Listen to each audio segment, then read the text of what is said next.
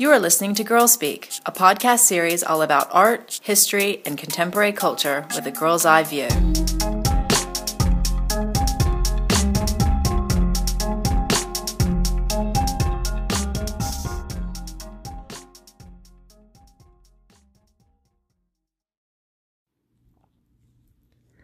Hi everyone, welcome to episode 116 of Girl Speak, Across Time and Space.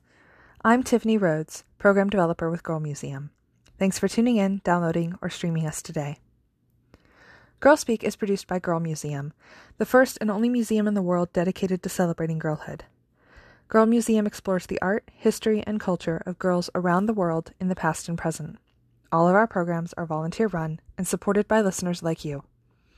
Special thanks to our sisterhood patrons, Denise McLean Davison, Erica Holt, Hillary Rose, Juliana Griffin, Mary Celeste Kearney, and Michelle Taylor Bucock. Visit us on the web at www.girlmuseum.org. Across Time and Space, Multicultural Representations of Girlhood was one of our first shows. A survey of girl images from the beginning of recorded civilizations to the present, across many cultures and eras.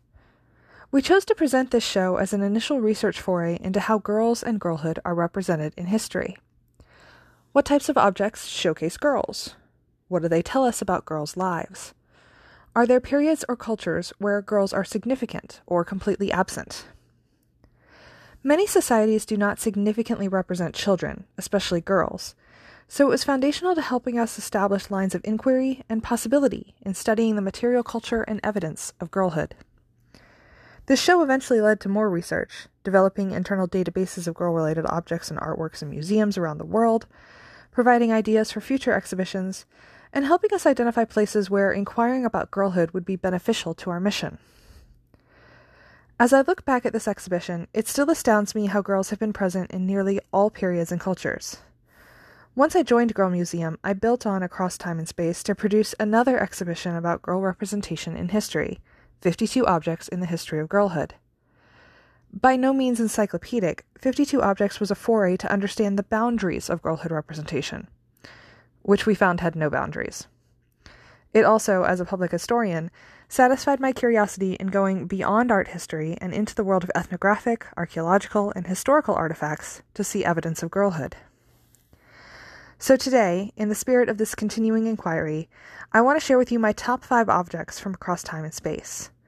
These are objects that speak to me, that led to greater inquiry, and that illustrate how we are just now scratching the surface on what we know and understand about girls and girlhood.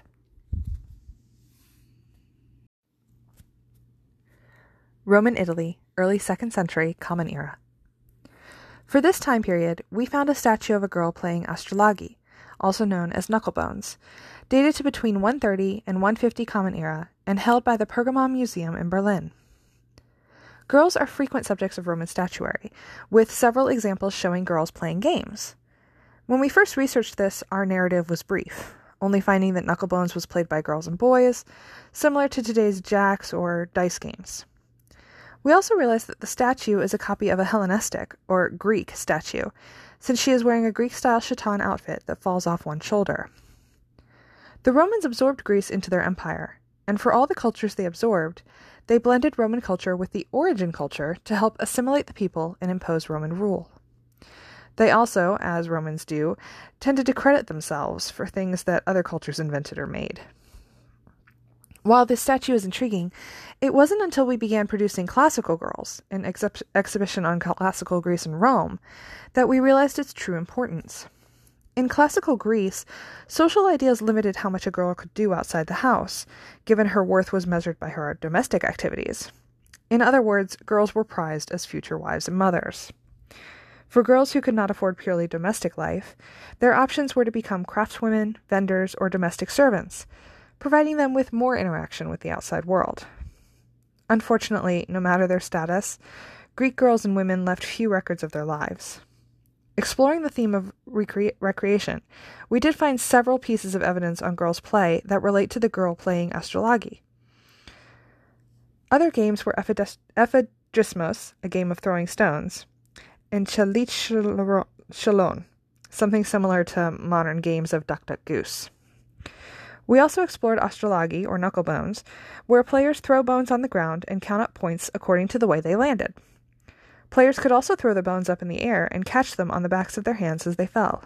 The basic rules have survived to present day, eventually becoming what we know as playing jacks.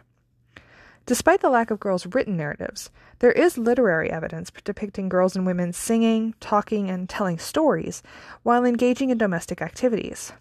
From this evidence, we can infer that though girls were primarily valued as wives and mothers, they had time, whether indirectly during domestic activities or directly in times, for relaxation, to engage and play with each other. Unfortunately, there is little evidence to tell us whether girls also played with boys, or at what age the sexes were separated into defined spheres of activity. However, as we stated in Classical Girls, although society had strict ideals for girls' lives and roles depicted in their art, we know that not all girls fit inside them. A girl's life might look very different depending on where and when she lived and how wealthy her parents were. Some must have worked outside their homes out of necessity, while others were more educated, but it can be difficult to find visual evidence of girls engaged in unusual activities. You can explore stories of unusual classical-era girls in our exhibition, Classical Girls, on our website.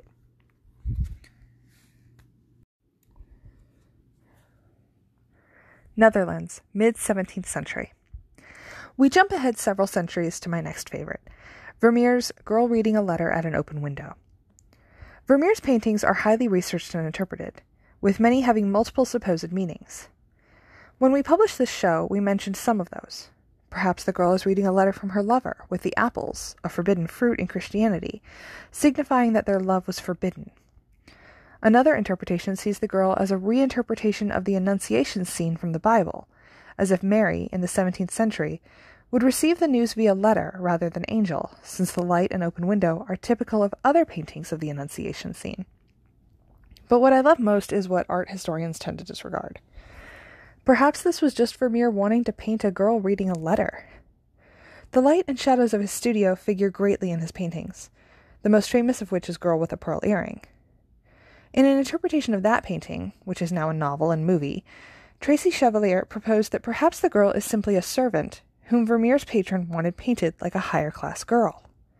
Perhaps the light was right as she was cleaning, and Vermeer's artistic eyes saw something he wanted to paint.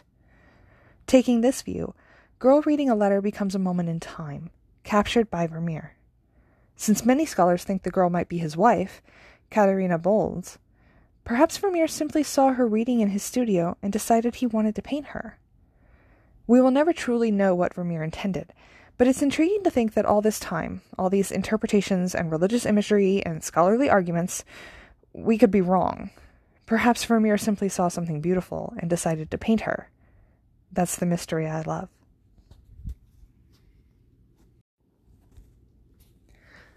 Russia, late 18th century. This is a painting you might have seen frequently on our social media.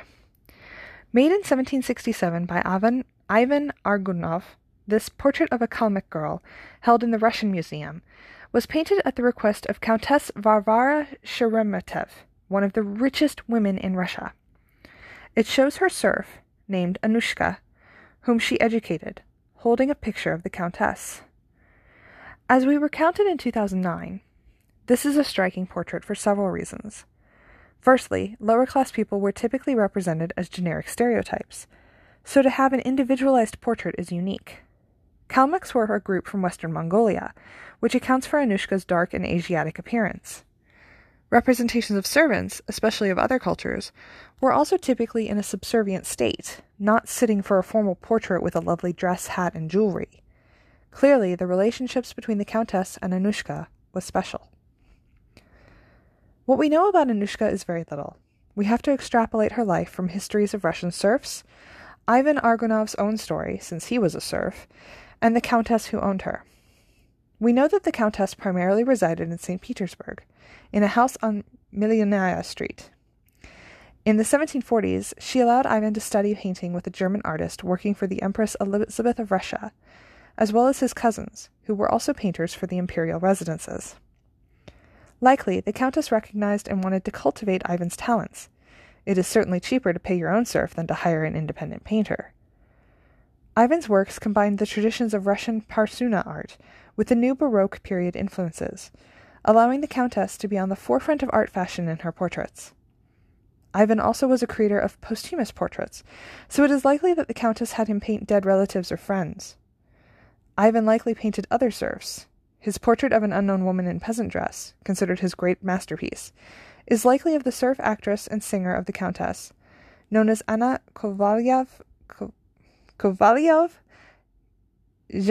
Jemshugova. Sorry, I really can't say Russian names that well. Unfortunately, very little is available about the Countess, which makes information about Anushka even more scarce. Perhaps in some Russian archive lies the story of Anushka and her Countess, explaining why portraits of serfs dressed in fine garb were painted. From a historian's view, it is most likely to showcase Ivan's talents and her serf's obedience to her. But to paint a young girl denotes a special relationship. Perhaps Anushka was recognized as talented, like Ivan, and went on to be someone, but we may never fully know.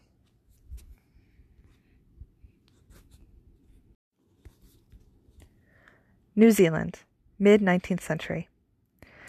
This portrait of an indigenous girl in New Zealand is a rendering of both a distant reality, an illustration of life in the uncolonized Pacific, but also an exploitive, imperialistic image. It wasn't until I began working at Girl Museum, and with Ashley, that I came to understand that these images, often produced by missionaries, tourists, or expedition artists, are highly problematic. At first glance, it simply seems to be an illustration of what an indigenous girl looked like. Yet, as Ashley has helped me understand, many images of women with their bodies bare were created under the flag of science, knowing full well that the audience for such images expects respectable women to be clothed and exotic, uncivilized girls to be naked. George French Agnes's ethnographic images were primarily meant to record the Maori people and traditions. This is the way they are usually understood. Yet her face betrays something. She seems highly European in facial features, which sentimentalize and offers an image of a European as a Maori. This is problematic. Why European artists depicted natives less than accurately is debated by scholars all over the world, since it is a phenomenon encountered in nearly every country that Europeans explored and/or conquered. Even here in America, I frequently encounter explorers' images that are problematic, framing native societies and girls in European terms. This is likely due to problems of translation, since native concepts don't always have clear matches in other cultures, but also due to Europeans' concept of themselves. Thinking themselves the most civilized race, Europeans of the 15th through the early 20th centuries didn't recognize that native societies were as complex, multifaceted, and quote-unquote civilized as they were. Under the guise of religion, trade, or simply greed, Europeans stripped away indigenous cultures' rights and unique customs, often converting them to Christianity and imposing European societal norms, including the subjugation and sexualization of women. That isn't to say indigenous societies didn't subjugate females, but Europeans' influence is perhaps more noticeable, leaving long-lasting effects on how we perceive and treat indigenous peoples today. This innocent portrait of a girl hides that legacy. It makes my heart break to never know her truth. Austria, early 20th century. Egon Schiele is a controversial figure in art history. This work, called Two Young Girls, is, as the exhibition states, entirely problematic. Schiele is best known for his explicit representations of nude women, often in pre- or post-coital states of languor. With the knowledge that he was driven out of several communities because of his activities, regularly used delinquent girls as models in his home, and was charged with seducing a girl under the age of consent, which at that time was 14, in an era where blind eyes were constantly turned, these images take on a sinister tone. Rebelling against a polite society, being avant-garde, and living a bohemian lifestyle is the prerogative of the artist. However, this does not excuse Schiele's behavior. In mid-2018, Ashley and I took Schiele's work up again. Responding to an article by Jane Callier on Schiele and the Me Too movement in the art world, we took opposing sides. Ashley's opinions, represented in time and space, were expanded on. Her response talked about consent, lawmaking, and whether 100 years makes a more significant difference in how we perceive and should treat artists whose work is problematic. Ashley stated, "We are the same people. We have known what is right and wrong for centuries. It doesn't mean that is how we have always conducted ourselves. thus the need for laws to govern and religions to forgive. She then expands into how art institutions promote genius over morality, ignoring the subject, in this case girls, in favor of an artist who is well known and respected, like Schiele, stating, "Clearly Kalir and many others in the art world value his life, because he is a white male artist, infinitely more than the girls he used for his art. This belief is widespread, and it has not changed much over time.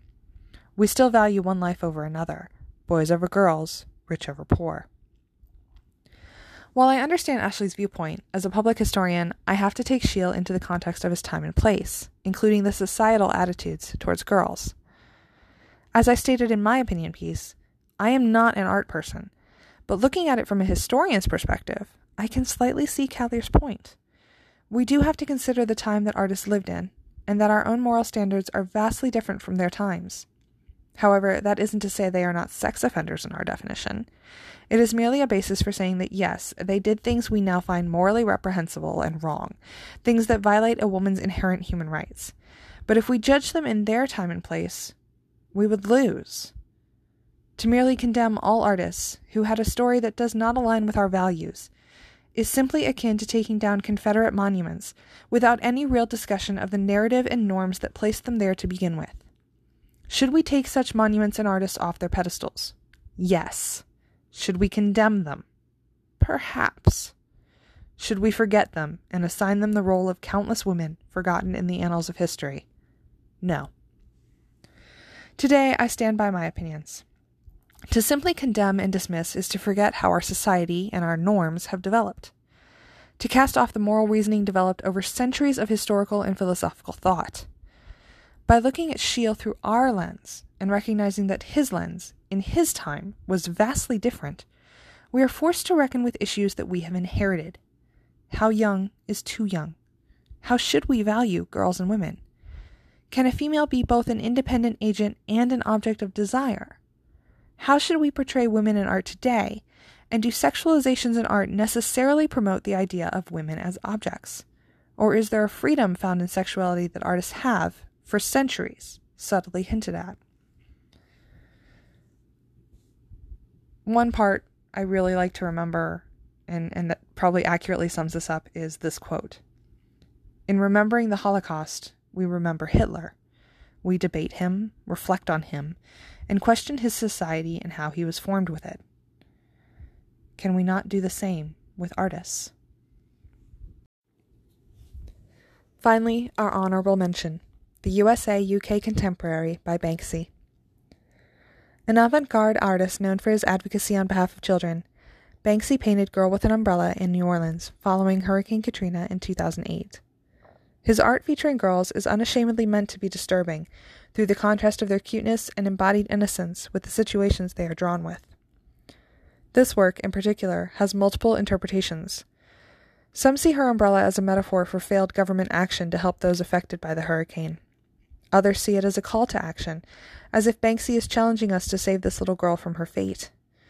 Since the rain only falls on her umbrella, and not the space around her, some have suggested it is Banksy trying to inspire us to save this girl from oppression, which is said to shield her, but in reality abuses and harms her. Whatever the meaning, this image by Banksy, an anonymous graffiti artist, is a personal love of mine, because it shows that art is not just framed things in galleries and museum walls. It surrounds us, embraces us, challenges us in our own spaces, and reminds us that girls are in our spaces too. We hope you have enjoyed this podcast. Be sure to tune in to our next podcast as we discuss our exhibit, Girl Saints. Finally, please help to support future production of Girl Speak by visiting us at www.girlmuseum.org and clicking donate. Thank you and have a wonderful day.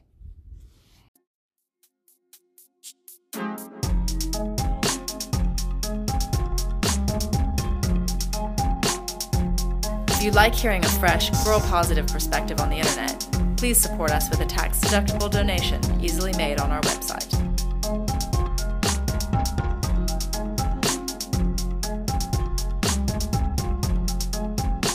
Our music is courtesy of up-and-coming artist Han Av. You can find her SoundCloud link on our website.